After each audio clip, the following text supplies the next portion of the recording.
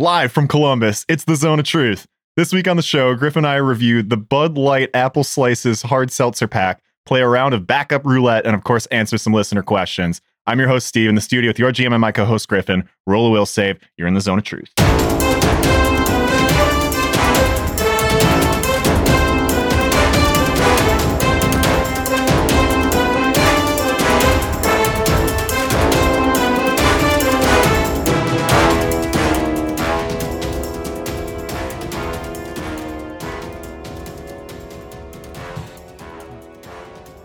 And we are live. Yeah, we're live. We did it. Here we are. It is a beautiful Saturday afternoon. We freezing cold. Yeah, I mean, awful. Pretty bad. Not even nice at all, Steve.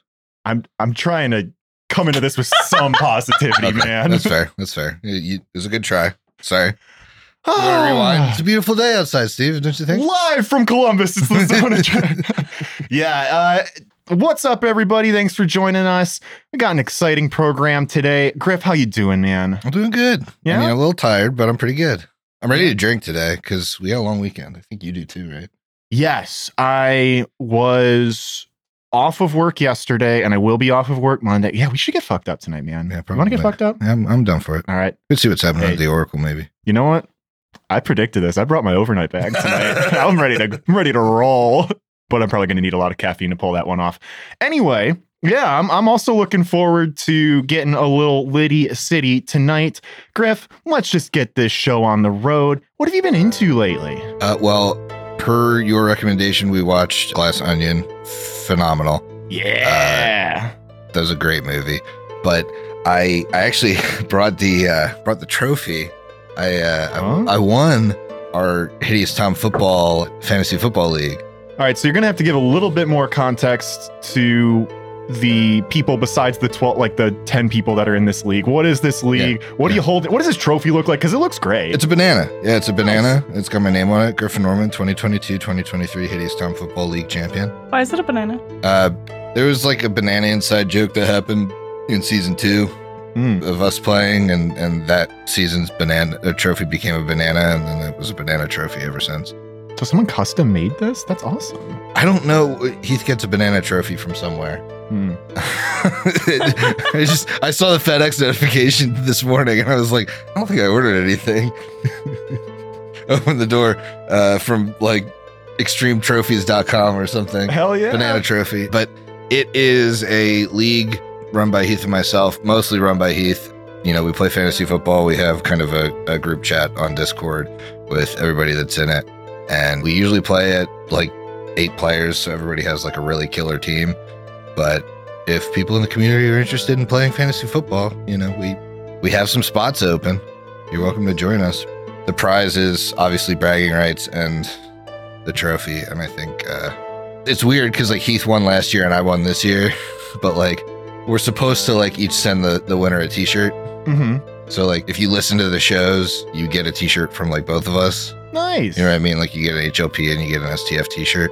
But obviously, like when Heath won, it's like, okay, don't send yourself a shirt. I'll send you a shirt. And this year, same deal. So maybe I will buy myself something nice on the merch store. Nice. Like a fanny pack or something. I don't know if we still sell that. We did for a while. I think we do still sell the fanny pack. I don't know if that's like sometimes like designs on the merch store like are great, and I'm sure it translates well. No. Like sometimes, but the thing with them is like sometimes when they're on the merch store for long enough, like our I thought you were going to insinuate that it translates poorly. Oh no. The fanny pack's great, but sometimes the designs like get flagged or like whatever the base thing was, like they don't sell anymore because you know they change their stuff. So cause I know that one's an old one, so I'd have to check to see if you could even order it.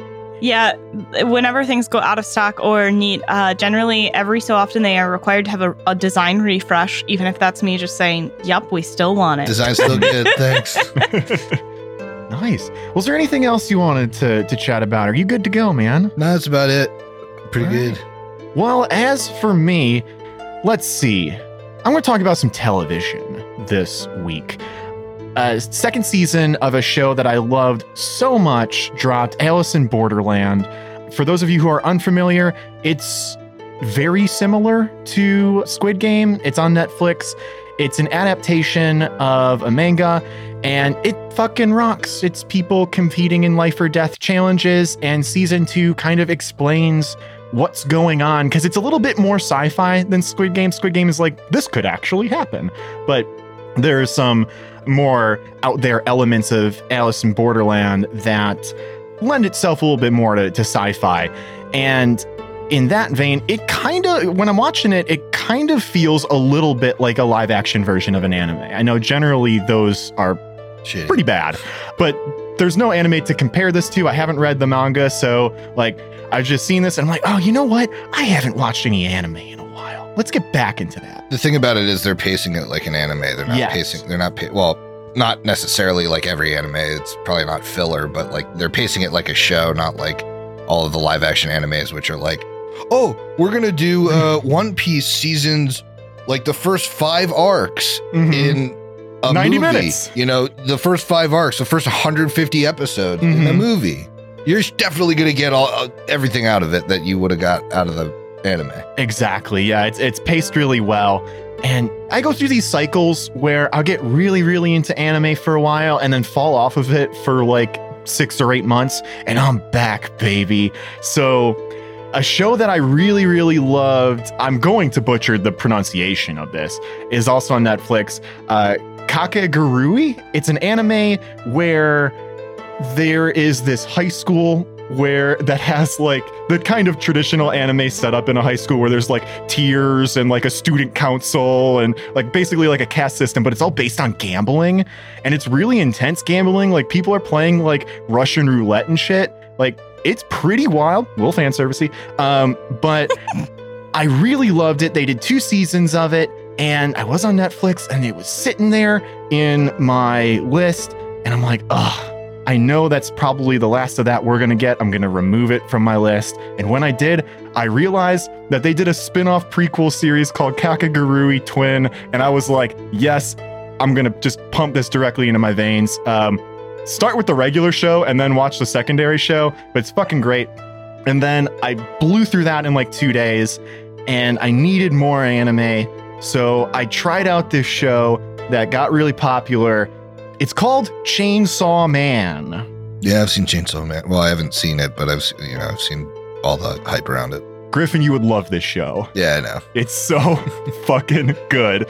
It's a world in which devils exist, but the devils are personifications of fears, and depending on how feared something is, the corresponding devil is more and more powerful. So like someone out there is probably scared of hard seltzers. So there's probably a hard seltzer devil, but it's probably not very powerful because it's not a scary thing. But like a snake devil, everyone's scared of snakes. So that one's really, really powerful. And the chainsaw devil imbues itself into our lead character's body. Our lead character is kind of a dumbass, and it's very funny to watch him like interact with the world. I will also say that his partner in the devil hunting agency that he joins is a character called Power, and is an all-time favorite character of mine. When we get fucked up tonight, I'm probably gonna go online and buy a bunch of Power t-shirts because she rocks. She is the blood devil, so basically is like a vampire essentially. But she's a devil of people that are afraid of blood. Yes. Gotcha. Not very powerful though, which is weird because really, I think a lot of people are kind of like maybe not afraid, maybe just like skeeved out. Like you think about the amount of people that see blood and they pass out. Well, there's some nuance to the show that I might have missed because I generally watched it when I was fucked up. But she's also a fiend, not an actual devil. In a fiend in this world. We're talking way too much about Chainsaw Man, but we should just do the next 90 minutes about Chainsaw Man because it's a very good show. I want to watch it now. You would love it, Haley. It's so fucking fun. The action's great. It's funny. If a devil inhabits a corpse and like walks it around, it's called a fiend, and they're a little less powerful. But then like the people that are still humans are, a lot of them that hunt devils make contracts with devils that they've captured to harness their powers. And they'll like, there's a girl that like has given her right eye to a devil, and in response she gets like a ghost touch kind of ability. Fucking rocks. Watch Chainsaw Man. I have a feeling I'd really like it. I will watch it tonight with you if you want. This sounds great. Yeah. It's gory as fuck. from It is, bits I've yeah. seen, yeah. It's intense. It's on Hulu. Check it out, and I'll always stand power. Now, let's do the hard seltzer pack of the day. This is the Bud Light Apple Slices. Griffin, are you excited for these? You know, I'm not going to bullshit our listeners or you. Mhm. I've had these. Yep. I had Haley's. I think your brother bought them. My mom. Oh, Haley's mom bought them, thinking that My mom likes them. we would enjoy them. No. My mom bought them because she likes them. Oh well, Mm. tell your mom sorry because we drank all of them. Would she get 2 of them? That's entirely But all yeah, she wanted. We had them over Thanksgiving. I will reserve my opinion for when we actually drink them. And this is more just punishment for you for stepping out of line. You have to do this again because you didn't wait for me to try these. So, here we are. Let's get into it. It's the only drink available. The all-new Bud Light Seltzer Apple Slices. Juicy, crispy, refreshing, and the perfect seltzer for this fall. No matter how you slice it, it's January. The loudest flavors ever, now in the form of crisp apple, cranberry apple, strawberry apple, and peach mango apple. Generally, the copy on this website is pretty whack. We're going to hop into the frequently asked questions, and Griff, I'd like to do a little call and response, okay? Sure. I'll ask the questions, you provide the answers. This is straight off the website. What is Bud Light Seltzer Apple Slices? Our newest seltzer pack that adds 4 crisp, juicy flavors to the Bud Light Seltzer family. Cranberry apple, crisp apple, peach mango apple, and strawberry apple. Does it have any beer in it? Bud Light Seltzer Apple Slices is 100% seltzer, 0% pumpkin, and 0% beer as well. Strange. Is Bud Light Seltzer Apple Slices made from real apples? Our newest variety pack has a deliciously crisp apple flavor. Dodging the question there. So, no real apples? I mean, if you want to get all technical about it, Am I gonna like it? only if you have good taste. Great. So this is 5% ABV, 0 grams sugar, 100 calories. We already listed off the flavors. Let's talk about the rating scale. We're going to be using the Low by Flo Rida scale because this is the Apple pack. 1 is going to be apple bottom jeans. 2 is boots with the furs. 3 is an entire club looking at her. 4 is hitting the floor. And 5 is being surprised when a shorty gets low. So how about it, Griff? You wanna get to work on these? Sure. Crisp apple. Keep that crisp, fruity taste coming. Treat yourself to that green apple flavor with a sweet, sweet aroma.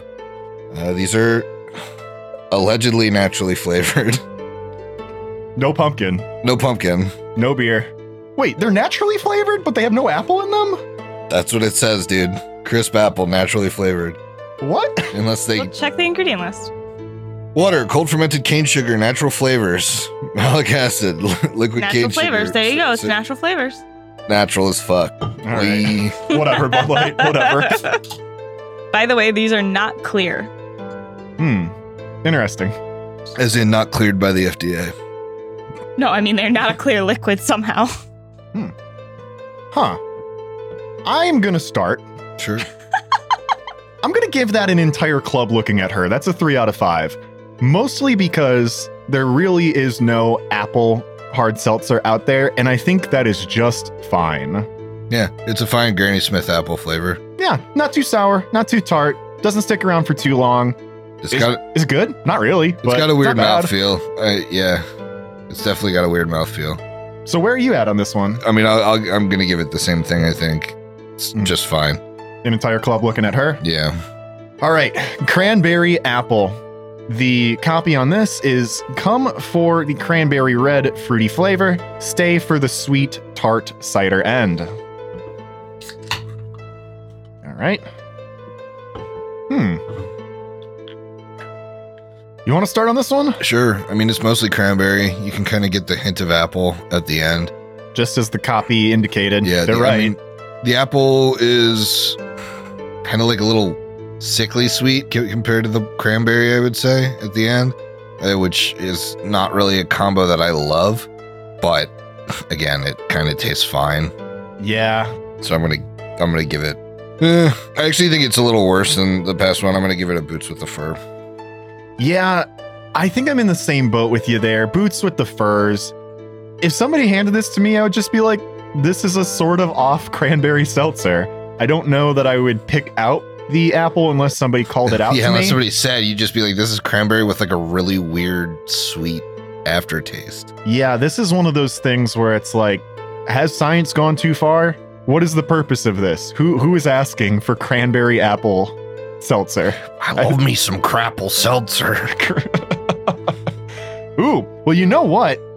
I might call this a strapple seltzer because we're about to try the strawberry, apple. Well, I don't think you're really going to like your namesake. Oh, good. Great. The creamy sweetness you'd expect from strawberry with the crispy tartness you love from a pink lady apple. So, Creamy? yeah. Creamy? Couple notes there. Creamy sweetness. It's not what I think of when I think of strawberries. Classic strawberry is creamy sweet. Also, like, you're talking about a pink lady apple. Not a great apple. Like, No, it's It's- not. generally a very average, like, lunchbox ass apple. Nobody wants a pink lady apple. Here's what I'll say.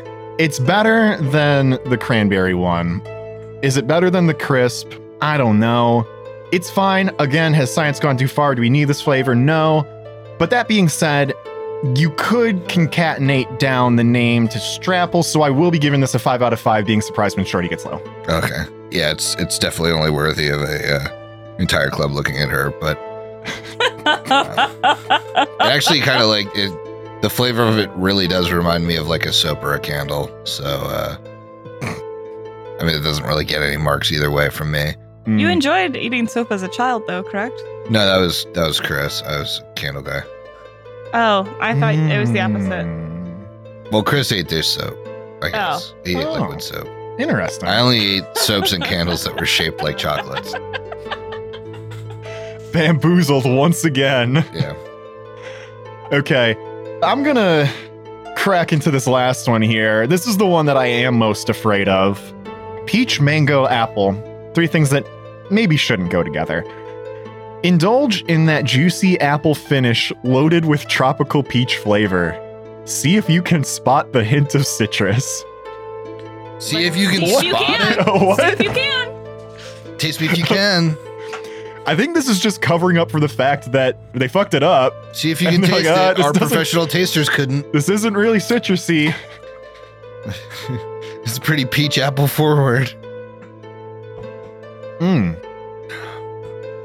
So you'd think that like combining 2 things that are used as emojis for ass, Mm-hmm. apple bottom Yep. or peach, Yep. you'd think that this would be delicious, but alas, that's gonna be. This is like eating a bad. Ass. Well, that eating a bad Birdie Bot's every flavor jelly bean. It's confusing. It's just what's the flavor? Sweet? Sweet, yeah, like, but syrup sweet. Yeah. Yeah, like it. It's just kind of a mess. Like what's going on here? I'm gonna give it boots with a fur because I can drink it still. Mhm. Yeah, I also think I'm going to give it a boots with the fur.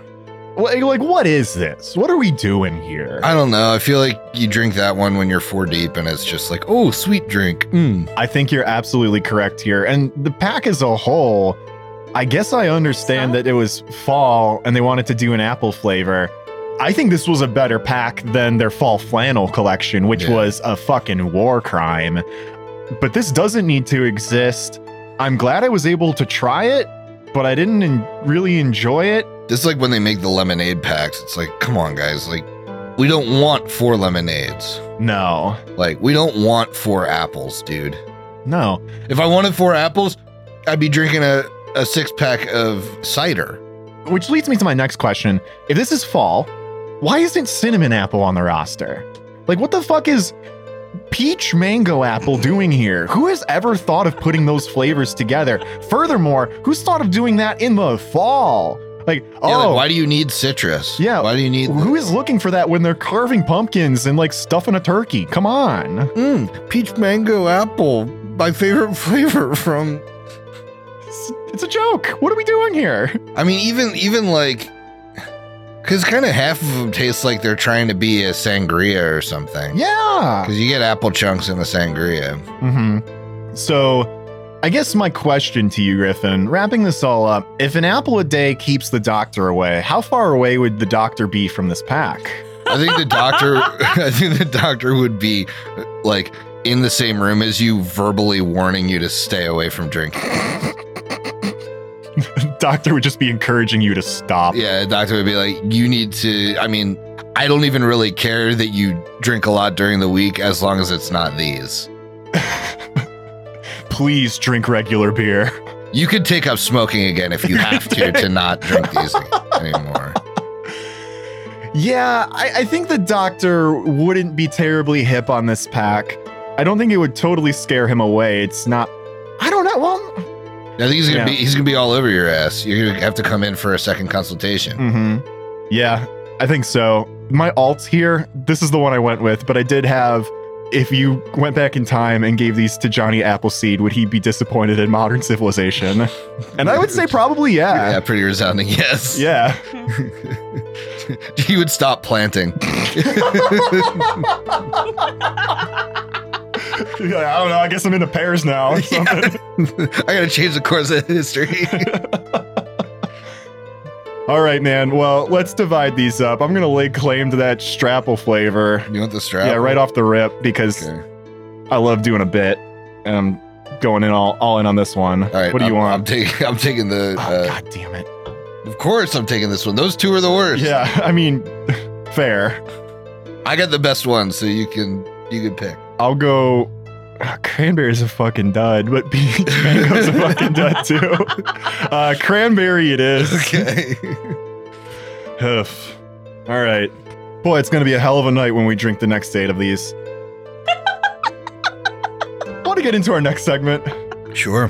All right, next segment. We're playing a round of backup roulette. So this was voted on by the patrons. For those of you who are just tuning in or kind of forgot what we're doing here, imagine you are a player on the HLP mainline show and your primary character dies in a random book from the AP.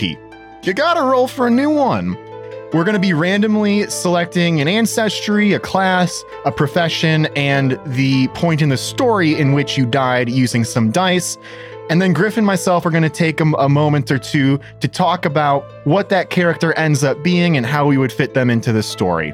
You ready to rock and roll, Griff? Yeah. Well, I'm going to go ahead and pass you a D8 here because you got to roll for when you died and got to bring a character back. That's a 6. I think that's book 6. That is book 6. Good one to get. I'm going to be doing the same. Now I'm bouncing a lot of numbers and shit here, so if people can help me remember what I do, that would be great. 8. 8 is the neutral interlude. Oh, so you're down the shackles. Yeah, it's going to be a pirate. We got to do an ancestry here. We're going to be rolling on the reincarnate table. This is going to be a D100. I'm pulling that up right now. Whenever you're ready, Griff, go ahead and give it to me. 16. 16. Now we are using the unofficial table, which is much more expanded than the official one on PF SRD. A 16 gets you a dwarf. A dwarf. Right? Yeah, nice. A dwarf in book 6. Pretty sure I already know a dwarf that came in book 6. All right, I got a 77. Got to scroll down in this table, see what I got. Dude, come on. This shit writes itself. I got a merfolk. That's awesome. All right, a merfolk in the neutral interlude. Now we got to do class. So there are 42 valid class choices. We don't have a 42-sided die, so I'm just rolling this on my computer. Actually, I'm going to pass the mouse over, Griffin, if you want to do your own roll. Do I just hit go or start? 24. 24. All right. Now, I need to count down 24, so give me a moment here. 1, 2, 3, 4, 5, That's not the full table. 11, 12, 13, 14, 15, 16, 17, 18, 19, 20, 21, 22, 23... 24, you're an Arcanist. Okay. Dwarf Arcanist, book 6. Not too bad. Now I need to roll my D42. 12. 12 is an alchemist. Interesting. I brought an alchemist in at this exact point in the story. Okay, the very last thing that we need to do is roll a profession to help guide what our character's going to be like. This is going to utilize a D30. I have this D30 that we use for Bestow Curse that was gifted to us by our great friend Eric. I'm going to pass this over to you, Griff. All right. 15, an herbalist. Ooh. Curious to see how you're going to work that in with the Arcanist. Feels more like a druid or a ranger type of a background, but there you go. I got a 27. A 27 gets me a soldier. Well, Durin was also a soldier. This is just a merfolk Durin. Sounds like it, yeah. All right, well, I'm going to look for a cooler or different archetype for an alchemist that might be cool in this situation. Ooh, that sounds fun. Whenever you're ready, you can start, Griff, but if you just want to start chatting about what you're seeing, what sounds good as you're working, what's happening in your head. Yeah, so I think where I'd probably come in is as a, like, kind of not feral, but like a very like woodsy dwarf that as an herbalist is like investigating that first grove that we found in book 6 where like the blight had killed the trees and stuff. So he's like taking samples to figure out why like Virlik is, why that taint like continues to kill the wildlife and plants. But he's definitely going to be a brown fur transmuter arcanist. And that's the one that can share all of their self-transmutation spells. So you get like, you know, Beast Shape 3. I can throw that on Air Bear and make him like a fucking octopus that gets 8 attacks. Oh, that kind of stuff. So it's really good for a party with like already pretty solid melee characters because you can like change them into like super strong animal forms, or like you can change them into devils or change them into dragons, because all of your like dragon shape and that kind of shit spells that you can get as an arcanist are no longer self spells as a brown fur transmuter. Ooh. It's kind of like a wild shape druid. That's actually what I was thinking about doing before I did Reeve, was doing a brown fur transmuter, but because of the level that we came in at in No Response from Deepmar, it's the level before. So like level 8 is when you get to share those spells. And I was like, fuck, like that's the coolest thing about it. Like, so I'm not gonna play a shitty arcanist at 7 that can like do a worse wild shape themselves if I don't have the one benefit from brown fur transmuter, which is being able to do that for other people. But yeah, you know, you can change all the frontliners into shit. You could, you know, I could change Durin into like an actual flying creature, so he could bomb shit from above, that kind of stuff. So it's pretty cool. That's awesome. Okay, I think I know what I'd like to do here, and bear with me. So I don't know exactly how the timeline goes, so I'm just going to arbitrarily say at some point, let's imagine there was a shipload of soldiers going through the high seas by where the shackles are, and they're going to get rid of pirates and corsairs. They're bringing some law back to the shackles, and inexplicably one of them's a merfolk. Don't worry about it. And at some point, they incur the wrath of Rags Mauda, and Barlow, the big old devilish Jonah and the whale comes up and chomps the ship.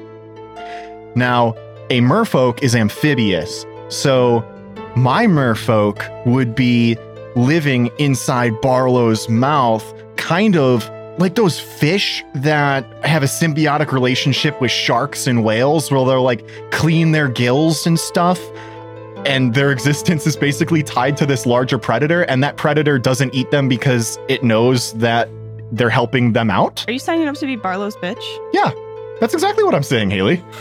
It's my backup character, BB. Yeah, I simp for Barlow, but this creature could live under there, being aquatic, and the archetype that I would pick, I mean, I wouldn't pick this because it will be, you know, invalid as soon as we get on land, but I would like to be an aqua chemist, which is a strange variant of the alchemist that is supposed to be an underwater fighter. They have a really interesting, you know, plethora of abilities. First of them being Sure Seal Alchemy, So all of their extracts, mutagens, all of the stuff that they need have this outer shell, which seals them in so they don't get logged with water and destroyed. They're waterproof, so you can do all the stuff that you need to do as an alchemist underwater, which you would need to do in Barlow's Mouth. Then their bombs are super interesting. Bad out of water, but super interesting. Their bombs don't do fire damage, they do steam damage, which is badass. They deal damage underwater or on land. However, they don't work well on land. They only have a range increment of 5 feet. So sure, you're targeting touch, but you know, that's going to be pretty tough to do. You're probably going to have to take that splash weapon mastery feat that Durin took at, I think, 13th level to even really have a chance of hitting something with a higher touch AC at a distance. But the interesting thing about using these bombs is when you infuse them with their reagents to work underwater, you can choose to either weight them down or put a little air in them, giving them either buoyancy or the ability to sink. So they go up and down. You can attack foes directly above or below you. So, you know, good? Probably not, but interesting for sure. And then the last thing they get is an amphibious mutagen, which allows you to breathe air and water at 2nd level, but I wouldn't have to worry about that as a merfolk. Is this build good? No, but really. Super interesting. Yeah. And if I was just playing something water-based, like maybe Skull and Shackles or the whatever the fuck, the Aslant or Ruins of Aslant, could be a viable build, I guess. But yeah, I think that probably about does it. Yeah. I'm trying to think how, like, I make a dwarf, like, Arcanist viable. Mm-hmm. It's tough. Arcanist key ability scores are intelligence and then charisma. Ooh, I didn't even look at what the ability scores are. Oh, merfolk get dex, con, and charisma, so not going to help you out too much with your with your alchemy, but dex and con are good. And you don't have any negatives. There are some other, you know, move speed of 5 feet when out of water. Not great, but you know. Against defeat, baby. Yeah. You get that as a... You get that as a racial ability, I think. Yeah. You can drink a spell of it, right? Yeah. So not too bad. I think that brings us to the end of this round of Backup Roulette. Had a lot of fun. All right. I think it's about time for questions. So Haley, do we have any from the chat? Yeah, we have a couple. Get some damn questions in, guys. Come on. The one that just came in is a little disappointing. Eric. So this question's for Steve. Okay. Do merfolk have cleavage scales? That's a great question, Eric. I disagree that that's disappointing. I'm going to go... My heart says yes, but my brain says no. Like, do I want that? Yes. But, you know... The scales don't go that high. Right, exactly. It's top human, bottom fish. Could that character that I created be like have like a Quinley rune, will they, won't they thing with Lyra? Maybe. But, yeah, I don't know. I guess not. No. The answer is no. We're never gonna know. All right. What a shame. What a shame. Yeah, a huge missed opportunity. So, Eric, boy, can you imagine if I played a living grimoire next to an aqua chemist? Boy, I'd just can only imagine the synergies between those two. Anchoring this party down. So Eric's asked 2 more questions, and no one else has. So get your questions in. But also, we will answer anything. So Eric has asked a couple questions specifically about seltzers, and then Smeagol actually has changed his name. So I need to Shy Raccoon Jets Click is the new name apparently, has asked a question. So we'll get to those. So Eric first asked, if you watered an apple tree with these seltzers, would it be considered cannibalism? No, because there's no apple. Bud Light said themselves there's 0 apple. Yeah, is it a good question? Yeah, that's a great question. But there's no apple in these, so unfortunately, no. All right. So then Eric has it'd be like if they flavored pork human and then you ate it, right? If they took like a pork chop and added whatever the chemical flavor of human is to it, you ate it. Which I would try, because what I've heard from people that have had to resort to cannibalism, like in situations where you're stranded or whatever, just bored. People ask them, what does human taste like? And they're like, it's the best fucking meat I've had in my life, and I've never stopped craving it. So, yeah, I'd give it a try. That wasn't the question, but only if you have more of the flavor, though. Wouldn't it be maddening to crave it? yeah, you lose your mind. Okay, so Eric has asked a question, and then Shy Raccoon Jets Click or Smeagol has followed up with another one. Okay. So, Selection Sunday is in 57 days. Who are your top 4 seltzers for the draft? Individual flavors or complete packs? I'm going pretty much all of the Astra flavors. Mm. I don't know. I've never found a seltzer that could beat those. Agreed. Although they probably won't be on my top 4 because it's very soda heavy. I Yeah. don't think you want that for like all of your flavors. So I think I would probably do the Orange Crush one's killer Mm-hmm. and the Baja Blast one is amazing. So I'd probably take those 2. And then I would, no, I'm like tempted to take the rest, but, and then I'd grab, oh, what really stood out to me? Ooh, I would, oh shit. What was the best flavor in that pack? I think I would want one from that Alani pack, the Beachside pack. I was just about to jump on Alani. Absolutely. Yeah, because those were like fantastic and we've never had them again, Yeah. which is a shame. I would almost pull anything from that pack just to like have had it again. Yeah. And then I think to mix it up just a hair, I think I'd take, this is going to be a weird one for my 4th spot, but I think I want the Bang Raspberry Tea. Ooh, I was just about to take a Bang mix flavor. So the teas are incredible. They're very, very good. But I think there's like a Purple Kittles or something, terrible name, but I think that's one of the... Yeah. That's the one of seltzers. the original mix packs. Yeah. I'm going to That's put a that great on my one. team. I don't remember which one I'd like, but I'll put something from that Alani Seltz on the Beach pack because those were fucking fabulous. I'm going back to the archives for an old Bon and Viv. I think I'm doing the Clementine Hibiscus. And then in the 4th slot, this pack has 0 cohesion. It's made for one Yeah, person. It's made for me. Yeah, exactly. But the 4th slot, I'm going to go like a Bud Light Peppermint Patty. Fuck it. Oh, Like yeah, no weird, cohesion, but yeah, weird, definitely like one of the delicious. best Bud Light Yeah. flavors they've made. yeah. I know that's crazy and that pack could never be sold, but man, that's a banger lineup. You got Yeah. something for every day of the week right there. Yeah. All right. So then Shy Raccoon Jets Click Smeagol has asked, do you have a Rookie of the Year seltzer for last year? Oh, Mmm. ooh, what was new last year? I think. Were the Bang teas last year? They feel like last year. I think they were. If they were, okay, that's got to be Rookie of the Year. That's out of so left I'm field. not sure what we're calling Rookie of the Year though, because is it like new to the seltzer industry or a pack that is new? Because like I'd say the Dua Lipa pack probably got the most play from us this Mhm. year as a new pack, but it's made by Truly, who's an old vet. Yeah, I see what you're saying there.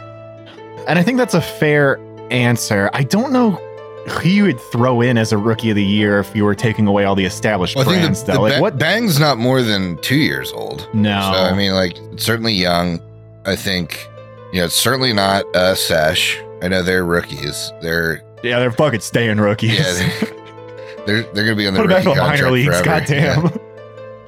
Yeah, I'm trying to think of like those new to the game because What's the line? It can also last be year? new to you, per Smeagol. Hmm. I'm probably in the same vibe as you, like either the Bang Mix pack or the Astra Fountain Soda pack, which I believe was new this year. Yeah. I think those are good answers. Yeah. All right. What else we got, Haley? Another question. Single Apple Daddies in your area has asked for Griffin. That's also known as Is Trey. asked for me, God. asked for me specifically? The This single is- apple Yeah, daddy? what's the question? for Is this an Griffin. ad for? What Your, side am I on? what's your guess for the HLP main party's completion rate of the Book 6 dungeon? Like how much of all of the extra rooms we do, or like how many Like, people when do I- survive, or when do I think the when it's show's gonna gonna happen? I be think over. when it's going to be completed. Got it. When I think the whole show's going to be over, or just Ren Church? The Book 6 dungeon is what it said. Well, I mean, that's Ren Church and Galaspire. All right, single Apple Daddies in your area is typing. Maybe some clarifications Okay, will be right. added. I don't know. I keep wanting to say that I think you guys just like basically cleaned up the first floor of Ren Church Mm-hmm. last night. There's like one more fight. The clarification is, are they going to hit every room or not?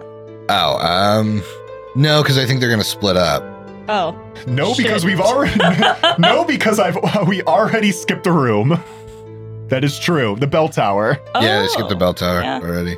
I'm going to give them like a solid 80% of the dungeon they'll probably hit. as a group, I wouldn't say we're like 100% completionists, but we're not terribly far off. Like, we usually don't let shit go by if we see it.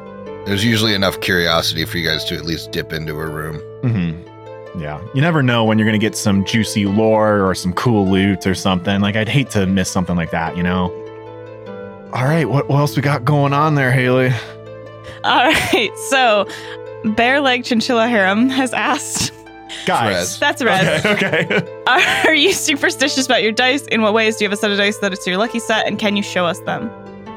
And she also said, use her new name. I'm not going to chicken out of this. All right. Bare-legged chinchilla Bare-legged harem. Chinchilla Harem. All right. Welcome to the chat. Bare-naked chinchilla ladies. So I have dice that correspond to different characters. I don't like to mix and match them across characters. There are certain dice sets that I have that do float, but those are like my Linked Legacy dice that I just use for every Linked Legacy character. They're all pink. One of those sets is also a Vec Relby set. Do I have those on hand somewhere? Yeah, when you start talking, I'll pull them out. Yeah.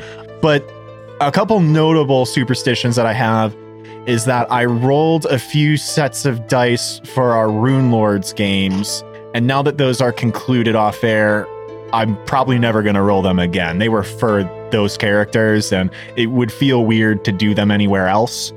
And then I have a special set of dice that Die Hard hooked me up with when we were doing No Response from Deepmar that I used exclusively for when I was GMing that show, and I don't think I'll ever roll those again either, because I'll probably never GM again. Well, maybe I will. Probably not. But those would be my GMing dice because they were, and unless I do that again, which I don't want to do, they're not going to get rolled again. So, yeah, I do, but I hope that answers your question, Griffin. I definitely have sets that are better than other sets in terms of rolling. Mm-hmm. I don't usually roll them. Like, I have those frosty red dice that I used to roll early HLP that roll really hot, Mm-hmm. and I stopped using those. I'll like occasionally set aside sets for characters, but I'm way less anal than you about like using them across things.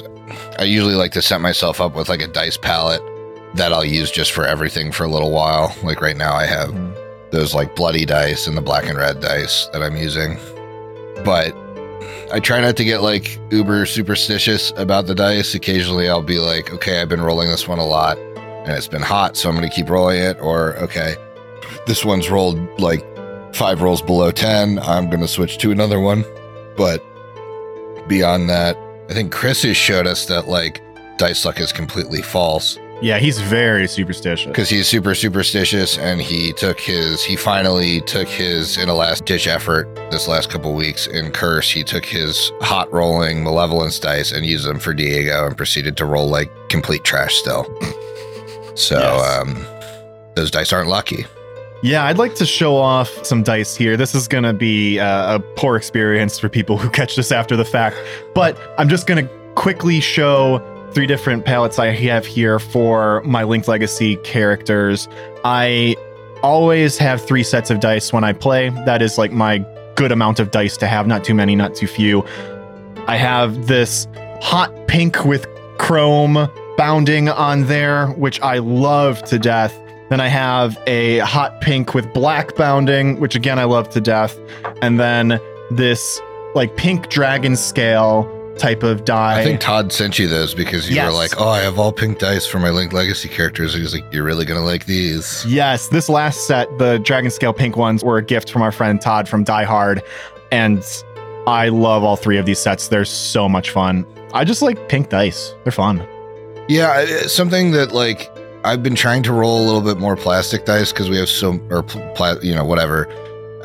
plastic or resin or whatever.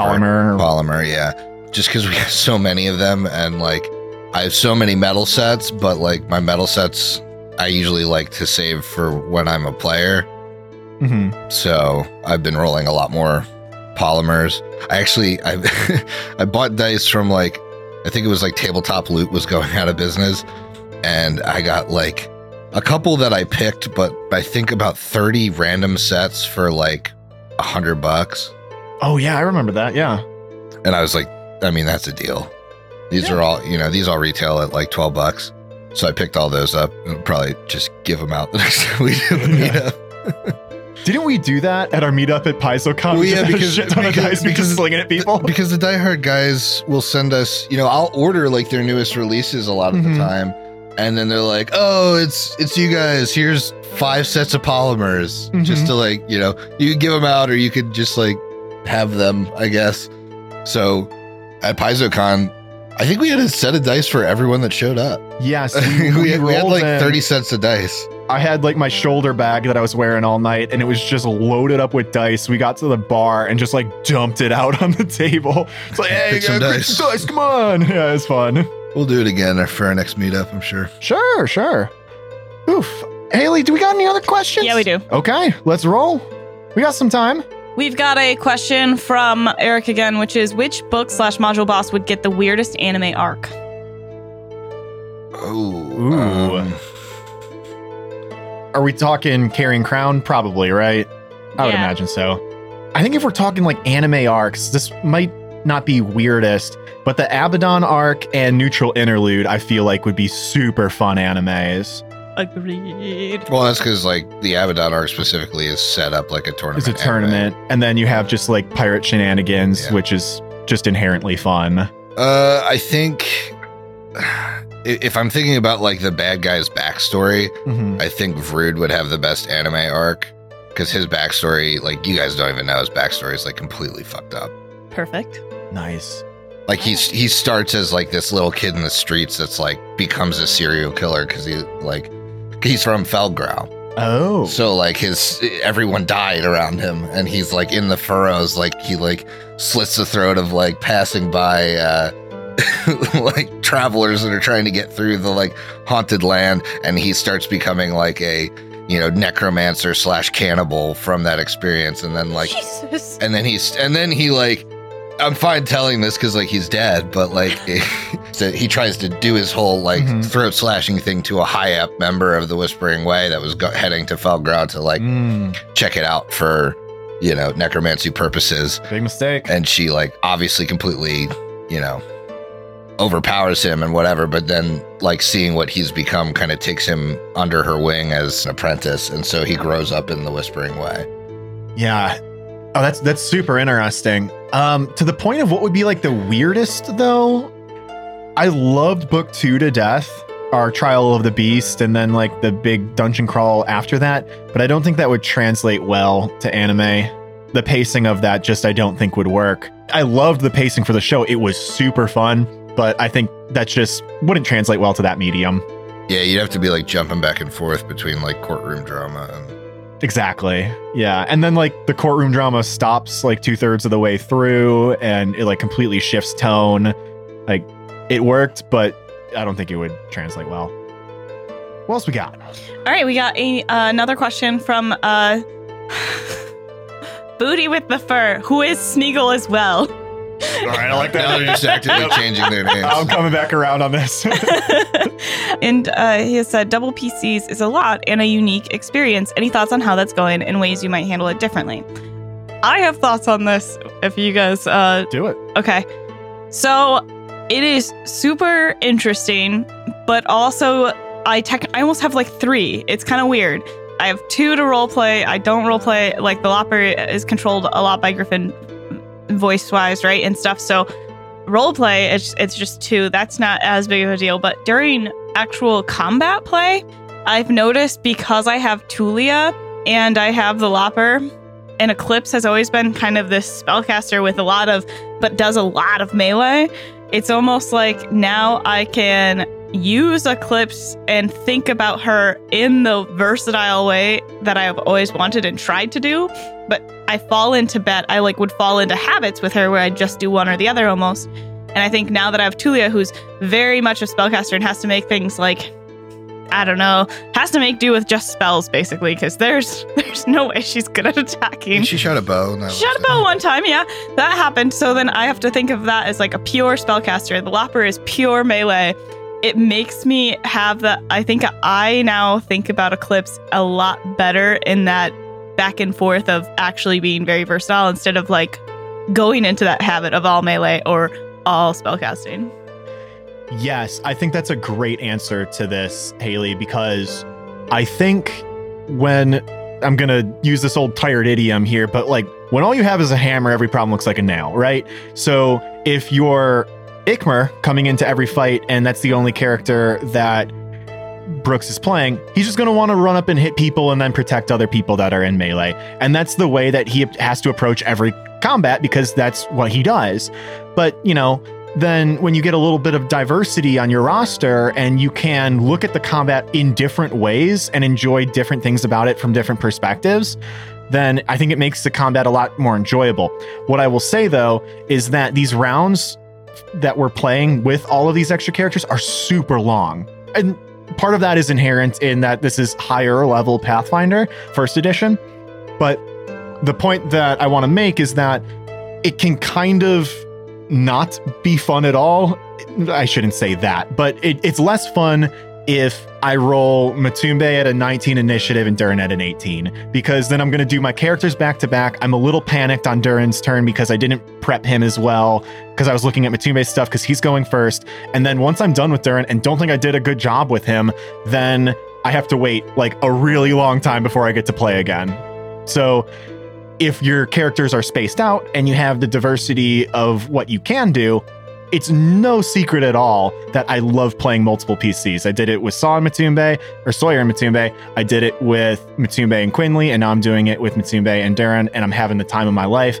But you got to have that diversity in what you can do, and you need to be spaced out a little bit, or else it's going to bog down a little bit for you. Yeah, it's definitely been a fun GM flex to have been running this for now, 10 episodes or whatever, and be consistently challenging you guys without pushing you over the edge, and being able to, over the course of 5 combats, still whittle your resources down to nothing with 8 PCs.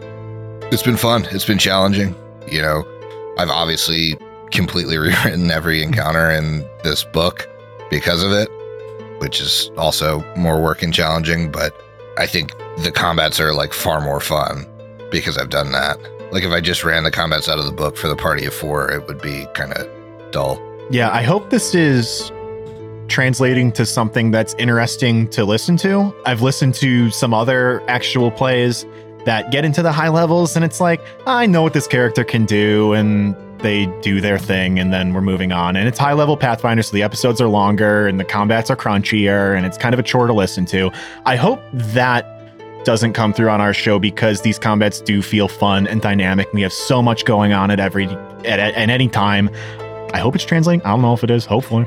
It's fun to play. I think it's given me a lot of opportunity because you each have 2 characters to throw like difficult, hard counters at some of your characters at different times, where it's like, okay, these incorporeal creatures are great for Air Bear to hit now, but like really suck for Ikmer, or, vice versa. Like, okay, this guy is a full melee character, so Ikmer can lock him down, but he also has a 40 AC, so like Air Bear can't touch him. It's been kind of like with all of your characters, it's like, okay, well, I throw spell resistance, a high spell resistance in there, and then like it feels like Tulia has to focus on other enemies while Eclipse has to, head into that encounter. So it makes it feel a lot less like I'm saying like, oh, hey, Steve, fuck Matumbe. Like, right. Like this is an impossible fight for Matumbe because I've countered him in this way because you have Durin. And so it's like, I can't make a counter that counters Matumbe and Durin. So you at least have something you can do against any enemy. That is such a good point, and I think so valid for answering this question that we've been on for quite a while. But it's a good question with, I hopefully, an informative answer for the people at home. That's the other thing, is that everybody does have such good diversity in what they can do that you don't feel like your turn's wasted. Yeah, I mean, I feel like if anyone doesn't have the diversity, it might be Emily, but by the same token, like she always has the option with both of her characters to be doing something that's not damage. Yeah. And there's stuff that Emily can do that isn't necessarily like maybe moving the encounter forward, but she has her like divine intervention, which is a huge help on other people's turns that aren't her own. Yeah. So I hope that's fun for her. I don't know. It's very helpful. Yeah. So one of the things you guys said is this, like the ability to, I guess, work on different enemies and stuff. I realized this also allowed, it's been super fun because I'm not just like, Eclipse is going after this one thing and that's that. And that's right? my combat. Yeah. Yeah. And that's where I feel like that's how we had to focus before. And now I have to look at every enemy that possibly either of my characters could be helpful with. Well, it's really fun for you in particular. Well, actually, for the two of you in particular, because you each have a very like single target focused character and a very like AoE damage character. So it's like you have one kind of more battlefield control-y splash damage thing, and then you have one like, okay, I'm gonna attack the big thing with this. Yeah. Well, I think that probably about does it for our questions. We're running a little tight on time here. We're getting towards the end. So I wanted to do a little bit of wrap up and housekeeping. Got a couple things that we wanted to let you all know about. Then we are going to need that final jab. I don't know if we have any of those ready to go. And then we're going to wrap this up and head to the Drunken Disorderly channel in our Discord to do a little after party, hang out with y'all. First thing that I wanted to bring up is that, Griff, you're having a lot of fun on Redshift Rally on STF and Friends, our Strange Table Fellows. The next episode of that, or live stream, is going to be January the 23rd. That's a Monday. So go ahead and check that out. I think that'll be like episode 8, maybe? Yeah, that'll be 8. And I think we're going to have a race on that one. So I'm hyped for it. It'll be our 3rd race. I've been listening to episode 7 today. Great combat. It's a lot of fun to listen to. Guys, check it out. And then the other thing that I wanted to promo is we're doing what we said we were going to do. We're getting some guests on this goddamn show. The next Zone of Truth, we are going to interview our friend Jason, the GM from the 25 North podcast, not the Podfather Jason. This is a different Jason. But if you haven't heard of 25 North, this is a TTRPG actual play podcast. They're playing Pathfinder 2nd Edition, and they're running the third-party adventure path, Jewel of the Indigo Isles. So we're going to have a lot of questions about, it's a little bit more of a seafaring piratey adventure. So I think we're going to have some fun discussion there since we're getting ready for Skull and Shackles. We're going to be talking about third-party content and all sorts of cool stuff. But if you guys want to ask Jason something or have us ask him for you, go ahead and hop into our Discord, the Zone of Truth questions channel, throw them up in there. I'll record them all, and it'll be a great start to our conversation with Jason. Yeah. We're excited to have him. Yeah. I think he's a big meat smoker. Yeah, we're probably going to be talking about that. If you got questions about smoking meat, get that in the chat. But at this point, I think it's final jab time. So, Haley, what do we got? Yes, we have a final jab from surprise, Corey. Corey hasn't changed her name? She has not, no. Okay.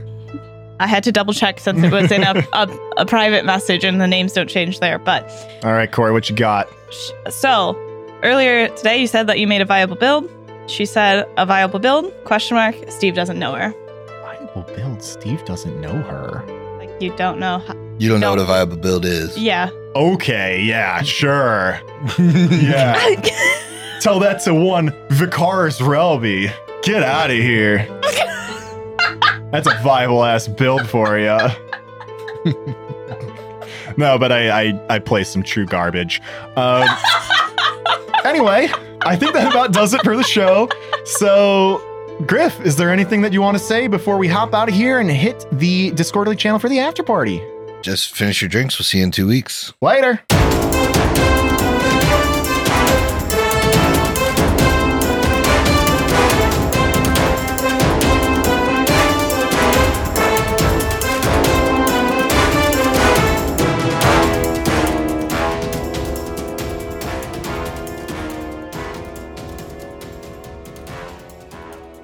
As soon as I did the intro, I realized that my fly was down. And I was just going to do it. And I was like, I can't fucking do that on camera. Oh, start the show. Time to zip up.